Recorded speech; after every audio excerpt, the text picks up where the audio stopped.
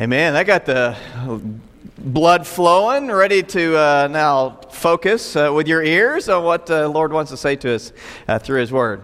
We're going to this morning take a look at a number of different passages throughout Scripture. So just get your Bible loosened up and limbered up so we can look at a number of different places. I think a Bible in your pew in front of you if you didn't happen to bring yours with you. I encourage you each week to do that, to bring yours with you though, so you get used to finding things in your own Bible.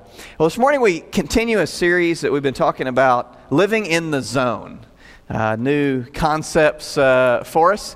And let me just share a little story as we think about that living in the zone. And for those of you maybe who aren't here with us last week, living in the zone, very simply, is finding that area, which a zone is different than the area around it, finding that place where we can enjoy God's blessings. Finding that sweet spot of God's success, that sweet spot of God's blessing. And that's what we're going to talk about today. Caleb, my oldest son, really enjoyed this past year the opportunity to get to move into the youth group. And when we were at the church in Ohio, they had a service on Sunday nights. And they would have a worship service, and then they had a youth center, so they'd go downstairs and they had foosball and ping pong or a pool table and different air hockey, different things down there that they could do and hang out in video games and all that fun stuff. And they also had this bar kind of area where they could buy food and get some things to eat and snacks and whatever. And one night I went to youth with Caleb, and he said to me, "Hey, Dad, after the service, could I have some money?"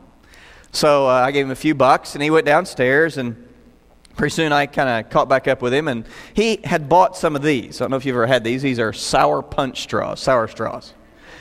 And he bought a big package of these. He was eating these, and a big old strip of sugar covered in sugar. That sounded pretty good. So I said, "Caleb, can I have one of those?" And he looked at me and had him hold them in his hand. He said, "No, you can't have one." Now, I don't know. That probably has never happened to any of you, your children. But I thought had that experience that there were some things that Caleb at his young age didn't quite grasp. One thing was I didn't need his sour straws. I could have gone down, I had enough money in my wallet, I could have gone down and bought every single sour straw the youth department owned downstairs. I could have showered him with sour straws. I could have poured sour straws on top of him. I didn't need his sour straws. The other thing that I don't think he grasped, he kind of forgotten, is that I had given him the money to buy the sour straw. So it's not out of line, I didn't think, to ask for one of the sour straws. Something else I don't know that occurred to him at the time that runs through my mind is that Caleb, being now 12, really, if I made the decision, I could take the sour straws from him. Now, there may be a day when I could not take the sour straws if I wanted to take them from him. He's still at an age, he's quite a bit smaller than me, and I could just physically take them if I wanted to from him. There may come a day when I'll get my arm broke if I do that, but that day has not yet come. And so I could, if I wanted to, physically take all of his sour straws if I wanted to. Now, as that relates to what we're talking about today, as we come to church today, here's reality.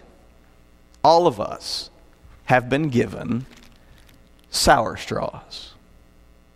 Some of us have been given by our Father a small pile of sour straws. Some of us sit here today and we have a medium-sized pile of sour straws. And some of us here today realize, as you sit here, that God has blessed you with a gargantuan pile of sour straws. Reality, again, is every sour straw you have comes from God.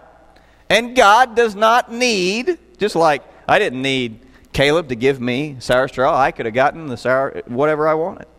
I had that ability. God doesn't need our sour straws. But occasionally, or actually, when we think about how that all relates to us, just like I asked Caleb for a sour straw, God asked us to bring him a sour straw or two. And so this morning, as we think about this idea of living in the zone, living in that sweet spot of God's blessing, just consider this question.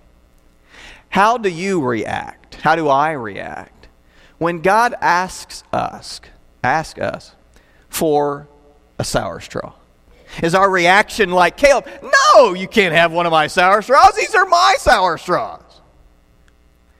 Or do we say to God when he asks, sure, understanding some of the things that we just talked about that Caleb doesn't quite understand about what he's been given. Some of those same things we struggle with in our lives, don't we? When we think about God and we think about who he is and what he has done, we realize again that everything that we have, all of our stuff, all of our sour straws comes from him. And this morning we're going to talk about sour straws. We're going to talk about stuff. We're going to talk about money. Just to be up front with you. We're going to talk about it because Jesus talked about this subject. He talked about it more often than he talked about prayer. He talked about it more often than he talked about heaven or hell or even faith. Why? Because we all struggle at times with how to manage our sour straws that we've been given.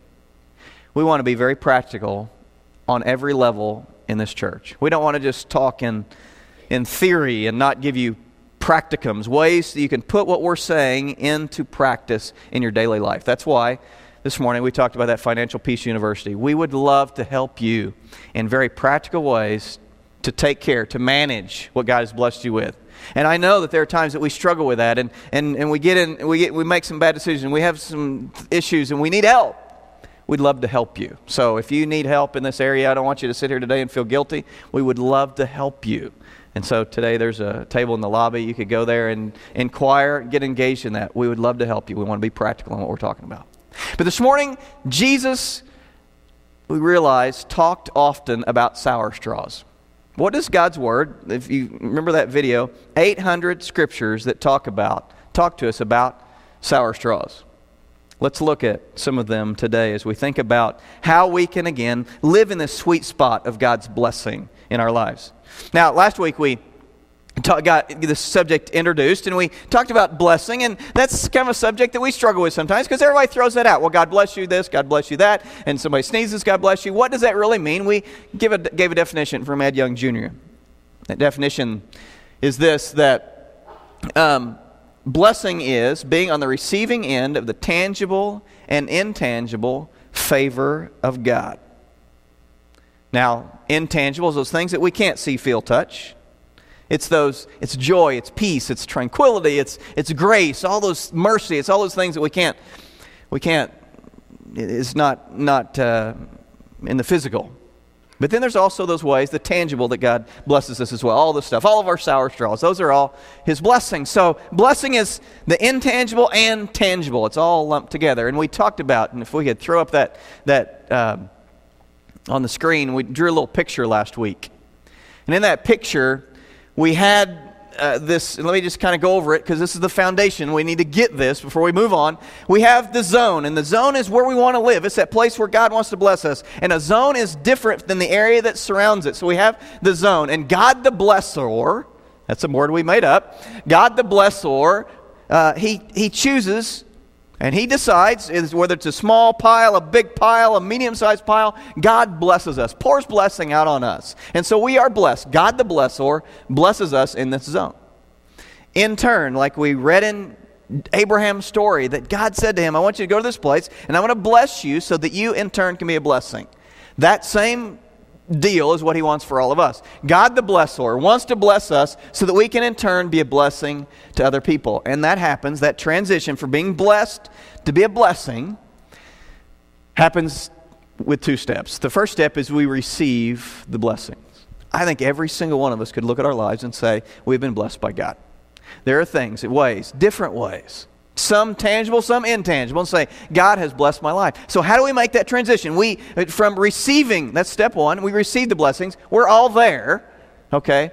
How then can we become a blessing? We must receive them, and then we reflect back in different ways, back to God, back to people around us. We reflect back that same character, that same thing that God has given us. And what is the character of God? The character of God is that God today, in the Green Bay Packer game, in the end zone, when they're kicking the 5th or 6th touchdown or extra point after the 5th or 6th touchdown that Green Bay gets, there'll be a sign invariably in the end zone. And what will it say? John 3:16. When you see that sign when you're walking the Green Bay Packer game today, be reminded at 6:30, kickoff at 6:42 or something like that. Be reminded that God so loved the world that He gave. That's the character of God. The character of God is that He gives to us. And so when we receive from Him, then if we want to then in turn be a blessing, then we reflect that back throughout our lives. That's fun. That's what God has given us the ability to do, to be a blessing as we live in this zone. He pours blessings out. We have, in turn, the opportunity to be a blessing to others. But there's this other land outside of the zone that we sometimes dabble in, we may stick a foot in, we may be camped out in, and we need to pull ourselves back into the zone. And that zone, the thing that's outside of the zone, is the land of Ing. The land of Ing is when life becomes all about, and we focus on housing and owning and buying and selling and all of the bling bling of this life. There is a pull into that land of Ing. And we must, as God's people, resist that urge. And so when we take our Ing, when we move out of the land of Ing into that place where the blessor is, and He puts His bless with our Ing, then we in turn become a blessing. That's God's plan. And so how do we do that? Let me give you some practical steps as we think about that today. The first, again, we draw from last week. When we talked about that, we think about some practical steps. How do we live in this zone? Practical step number one was that we think of everything that we have not as an owner, but as a manager. Caleb saw his package of sour straws as I'm the owner of that package. We don't see what we've been blessed with. We don't look at everything as I'm the owner of that, but I'm the manager of that. Both the tangible and intangible, everything that I have, my abilities, my personality, the home that I live in, the car that I drive, the family that I have, the job, my career, everything, the money in my bank account, everything is His. I am the manager. He is the owner. And even though it is, I have it in that sense, it came from Him and I'm the manager. And so it's an attitude. Step one of living in the zone, I must have the attitude of a manager. Step two is I must make zoned in decisions with what I've been blessed with. And so that's where, it's easy to live in the land of talk. And in the land of talk, we think about it and we agree to it. And we could all sit here today and we say, yeah, absolutely. There is an area that we need to live in, and that's God blesses us, and we should in turn be a blessing, and we can talk, and we can say amen, we can raise our hand, we can celebrate that, but we must make the transition, the journey from talking it, from mentally agreeing with it to living it out. And so that transition then into the land of do is where we make zoned in decisions with what we've been blessed with. We make a zoned in decision that I'm not going to live in the land of Ing. And in the land of Ing, life becomes, it's my stuff, it's my possessions, it's my sour straws. That word mine resonates in our lives. When we make zoned in decisions, again, we see everything that we have as God's that I'm managing, not owning. And I live that out. And a principle that I want to throw out to you then, a third step that we're really going to camp out on today, is the bulk of the remainder of our time, is that we need to live with the attitude and practice first things first. This is a principle that we see throughout Scripture. Actually, you might have read a book by Stephen Covey. He writes books in the business world, leadership world. Stephen Covey actually stole that name. I guess God didn't copyright it. So he stole that principle from God, that first things first. The book's fine, book's great, good book, but it's not really talking about what we're talking about today. God first talked about this idea of first things first in Scripture. We see it when a great example is in the Old Testament when God had rescued the people out of Egypt. He was leading them into the promised land, and he said, as they go into the promised land, the first city they were going to take was a city called Jericho. If you grew up in Sunday school, you might have sung a song, and the walls came tumbling down. Talking about Jericho, that God gave them this city. He knocked the walls of Jericho down, and He gave them this city because He's giving them this whole land, and it was the first city of all these cities He's going to give them. And God said, this first city that you take, that you conquer, I want you to give the spoils of it back to me. And this is what it says in Joshua 6, verse 24. It says this: they put the silver and gold and articles of bronze and iron into the treasury of the Lord's house. We see this principle of giving God first things first. We see it in this example. Another example, when we think about this idea of the firstborn. In Exodus 13, this idea of the firstborn was a powerful example in Scripture. In Exodus 13:2, it says this: consecrate to me every firstborn male. The first offspring of every womb among the Israelites belongs to me, whether man or animal. Again, this principle that when a child is born, they are to be consecrated. When an animal is born, the first born from this womb, those things are to be consecrated. They're to be set aside. That's what that word means. To be set aside for God's use. And so literally what they would do, that they would sacrifice those animals. They would take that firstborn animal and they would sacrifice it. They would give it back to God. They were living this first things first, literally model. And we see God also modeling it for us ultimately when He gave His firstborn to us. Look at this passage in Colossians 1, verse 15. It says this: He is the image, talking about Jesus. He's the image of the invisible God, the firstborn over all creation. God gave us His firstborn Son. He gave us the best that He had to give. And so again, we see this principle, first things first. God models it for us. There's also not only this example of the firstborn being given, but we also see in Scripture, starting in the Old Testament, this idea of the first fruits. In Exodus 23, verse 19, it says this: bring the best of the first fruits of your soil to the house of the Lord your God.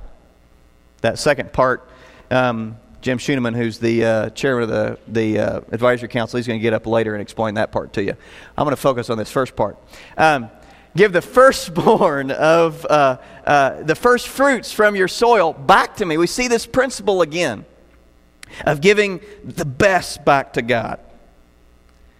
When the story of Cain and Abel, we sometimes scratch our head and we think, well, why did God accept Abel's sacrifice and not Cain's? Well, let's look at that example. I think we see maybe why, potentially. In Genesis 4, verses 3 and 4, it says of that time, in the course of time, Cain brought some of the fruits of the soil, as an offering to the Lord. But Abel brought the fat portions from some of the firstborn of his flock. The Lord looked with favor on Abel and his offering. So Cain killed Abel. God accepted Abel's sacrifice. Cain didn't like that. Why did God accept Abel's sacrifice and not Cain's? Abel's sacrifice was out of the firstborn. Out of the best that he had. The first, he didn't know if he was going to have any other would be born from his flocks. The first that he had, he gave back to God. Imagine the scene where Cain is thinking about what he's going to offer as a sacrifice to God. Here he is, all the crops have come in, the bushel baskets are everywhere. He's going into his storehouse and he's deciding, well, you know what, I can afford to give God that, and I can afford to give God that, and maybe I can afford to give God a little bit of this. And so he takes that and he gives that as an offering. Not out of trust, not out of a place of believing that, or it's out of what he really could afford, we see. Whereas Abel gave out of the firstborn. And so that is a powerful example. The firstborn, the first fruits, trusting God with the rest. Proverbs 3, verse 9 and 10 kind of summarizes it when it says to honor the Lord with your wealth, with the first fruits of all your crops. Then your barns will be filled to overflowing, and your vats will brim over with new wine. And that relates to our stuff. That as we give Him back out of the first fruits, and we live in that zone, that yes, we've been blessed, and we are willing to give it back, then He blesses us in turn. Can somebody bring me $100 bill? Okay. Now, that's why he's chairman of the advisory committee. Thank you, Jim. So, does anybody want to go to lunch? Okay, $100 bill. That's a nice gift. Thank you. You are so generous. Now, why did Jim? Now, none of the rest of you, I see you jump up. You're kind of looking around like, okay, somebody else be a blessing. Nobody else jumped up. Why? Well, Jim jumped up because this is my $100 bill. I gave this $100 bill to Jim, and I said, Jim, when I ask for it, when I say to bring it, you bring it. Jim brought it. He did what I asked him to do. Now, will somebody bring me a $10 bill? Can you bring me a $10 bill, Judy? Or whoever? Whoever's first. Somebody bring me a $10 bill? Okay, it's a race. It's a race. It's a race. All right, here you go. Here. I'm sorry, I don't have... Hey, he's younger. Here's a young guy. Here you go. No, give me that back. You were first. He was first. No, give me the money. Don't get in trouble. Thank you. No, you can keep yours. No, you keep it. No, really. No, you keep. Then you put it in the offering. You keep it. That's a $100 bill. You keep that. Now, Lynn, did I ask you guys for? I didn't ask you. No, I didn't talk to you guys. I want you to keep that. That's what God has said to us. Jim brought me my money. Everything we have. Every $100 bill you have, God gave you. Every sour straw you have, God gave you that. And God says, which is awesome, it's a pretty good deal, I'm going to give all of this to you. And all I'm asking back is that you give me back 10. It's a principle that we see throughout Scripture, is this idea of the tithe. We see it with Abraham back when and we talked about it last week, but Abraham God had blessed him, and he had won this battle, and he had all these spoils from that battle, the spoils of war from that battle, and he comes back through, before he'd gotten home, and this guy comes out, this guy by the name of Melchizedek, and he comes out, and he's the priest of the Most High God. He's representing God, and Abraham, out of this abundance that he'd been blessed with, seeing everything that he had, all these spoils, all the gold, all the silver that he'd been blessed with, it came from God, and so he gives 10%. He gives, Scripture says, Genesis 14, he gives a tithe. We see that principle that's carried throughout Scripture, that God has blessed us.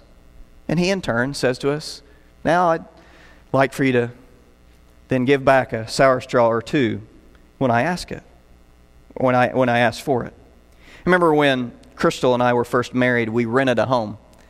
And every month when I wrote that rent check, it reminded me that I was not the owner of that house. Every single month, I was constantly reminded, I'm not the owner of this home. Now, that principle, why does God do that? When God says to bring the tithe, when he says to do that, when he says to give, when he asks us for a sour straw or two, out of all that he's blessed us with, what that does, every time we give to him, what it does, it reminds us in a very practical way that I am not the owner, I'm the manager. It forces us to make a zoned in decision out of the first fruits of what he has blessed me with. Before I go and take care of everything else, I'm going to give to God. When I practice that, that's living in the zone. When God has blessed me, and I in turn say, you know what, God, you've blessed me, everything is yours, I want to make a zoned in decision, I'm going to give back to you because you've asked for that, then I'm living in the zone, and I then become a blessing. This week, right now, there are people in Paraguay building a church building, representing almost 50 of us.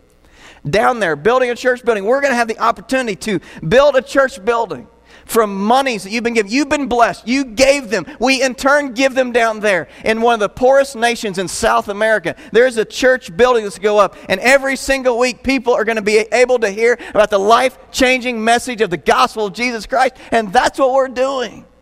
That's what it means to live in the zone when together We have been blessed, and we in turn say, I want to be a blessing.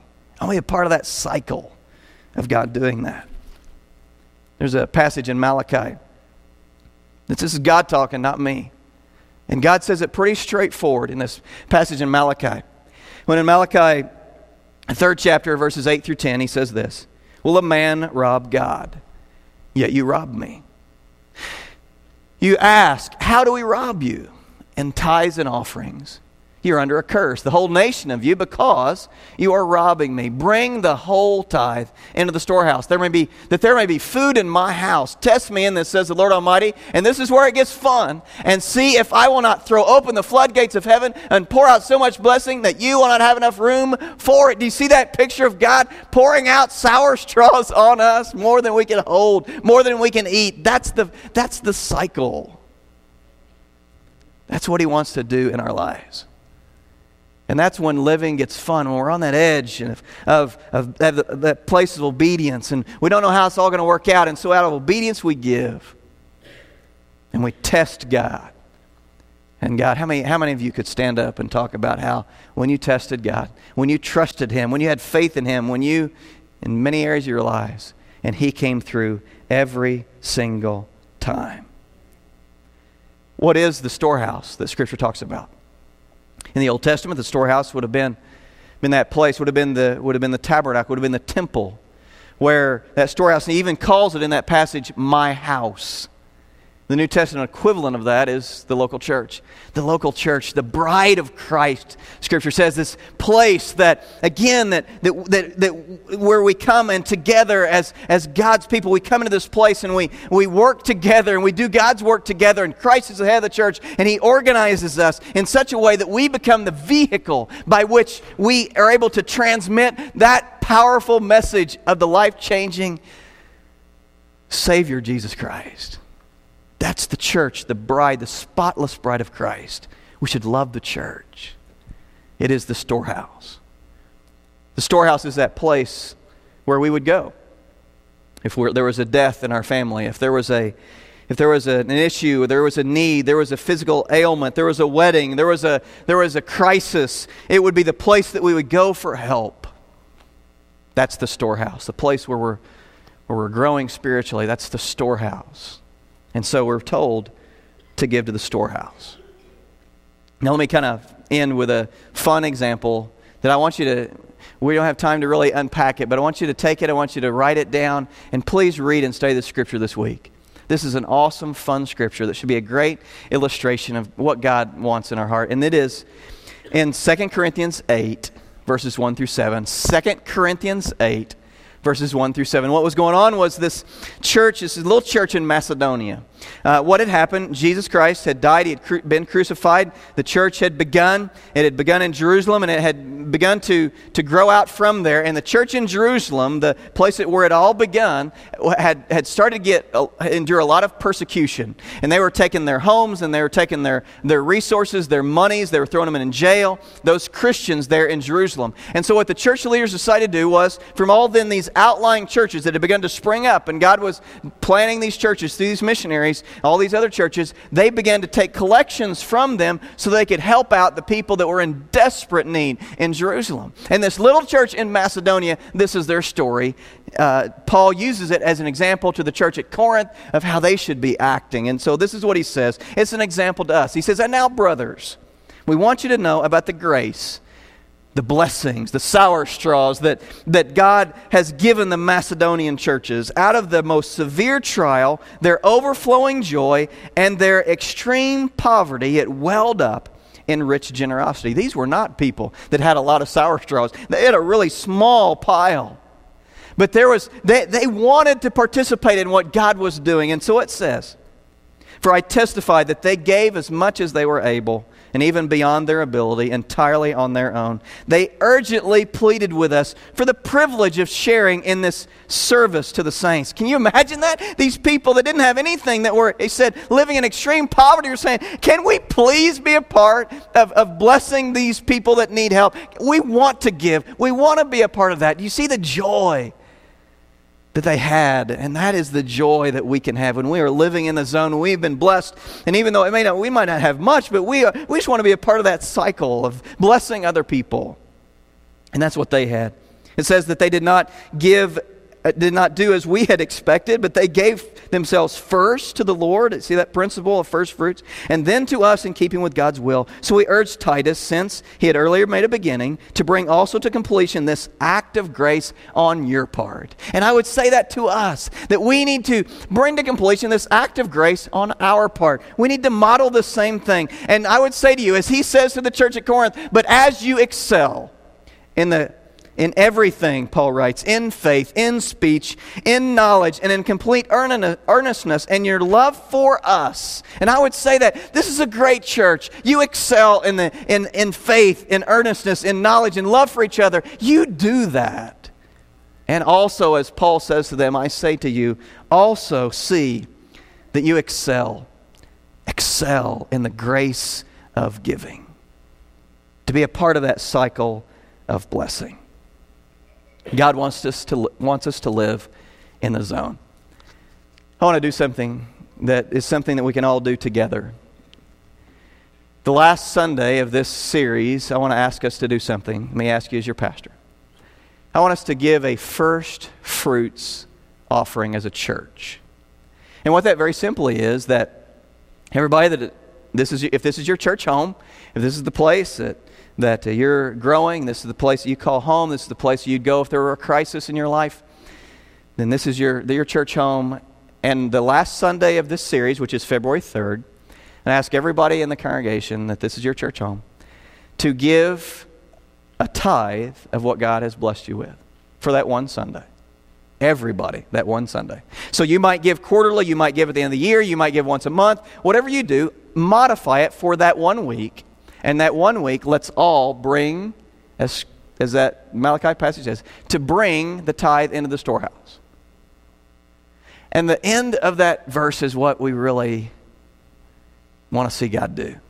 Not that it's in some monetary way, but if we together would do that, and then to expect together that God would open up the floodgates of heaven and pour His blessings out on us. So that means maybe you might be given 3% or 5% or 8% or whatever. Maybe you're not giving anything at all, but this one Sunday, you would, with us all together, give out of the first fruits of what God has blessed you with. And I would say some of you, I know that you maybe you're self-employed and you really know what a weekly salary is.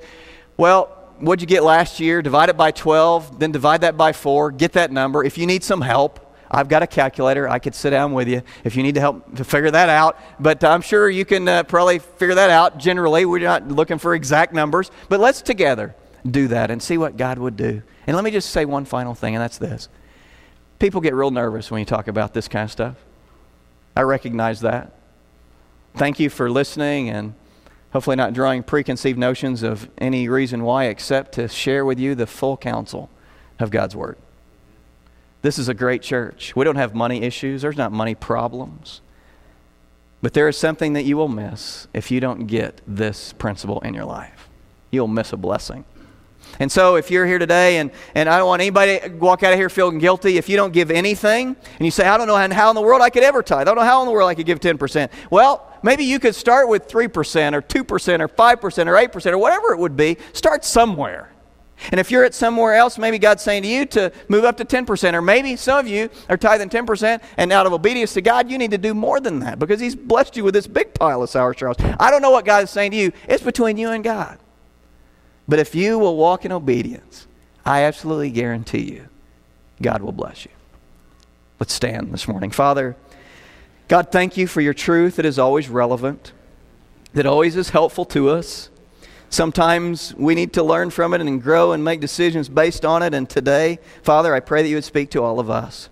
Help us, God, as we walk out of here to celebrate, to be thankful, even as we sing this last song together, to be thankful, God, for what you have blessed us with. Father, help us to begin to live our lives and not as owners, but as managers, to make zoning decisions, to practice a first things first, God. We're giving to you first. You have blessed us with so much. You have provided for us. You are awesome, God. We celebrate you. We love you. And God, thank you for what you're doing through this church, blessing us so that we can be a blessing all over this world and this community. Thank you for what you've taught us today. In the name of Christ we pray. Amen. As we sing this last song, let's celebrate and be thankful for what God has given us. As you leave today, again, if you're here for the very first time, we want to welcome you to First Church. We're glad that you're here. As you go down this gathering area, as you pick up a donut and maybe a cup of coffee on the way, all the way to the end of that hall to your right is a little room. We'd love to give you a little gift and get to meet you. We're so delighted that you're here. May the Lord bless you. Go out of here encouraged at the blessing that He has given you. And now, as you've been blessed, be a blessing to our world. Lord bless you as you leave.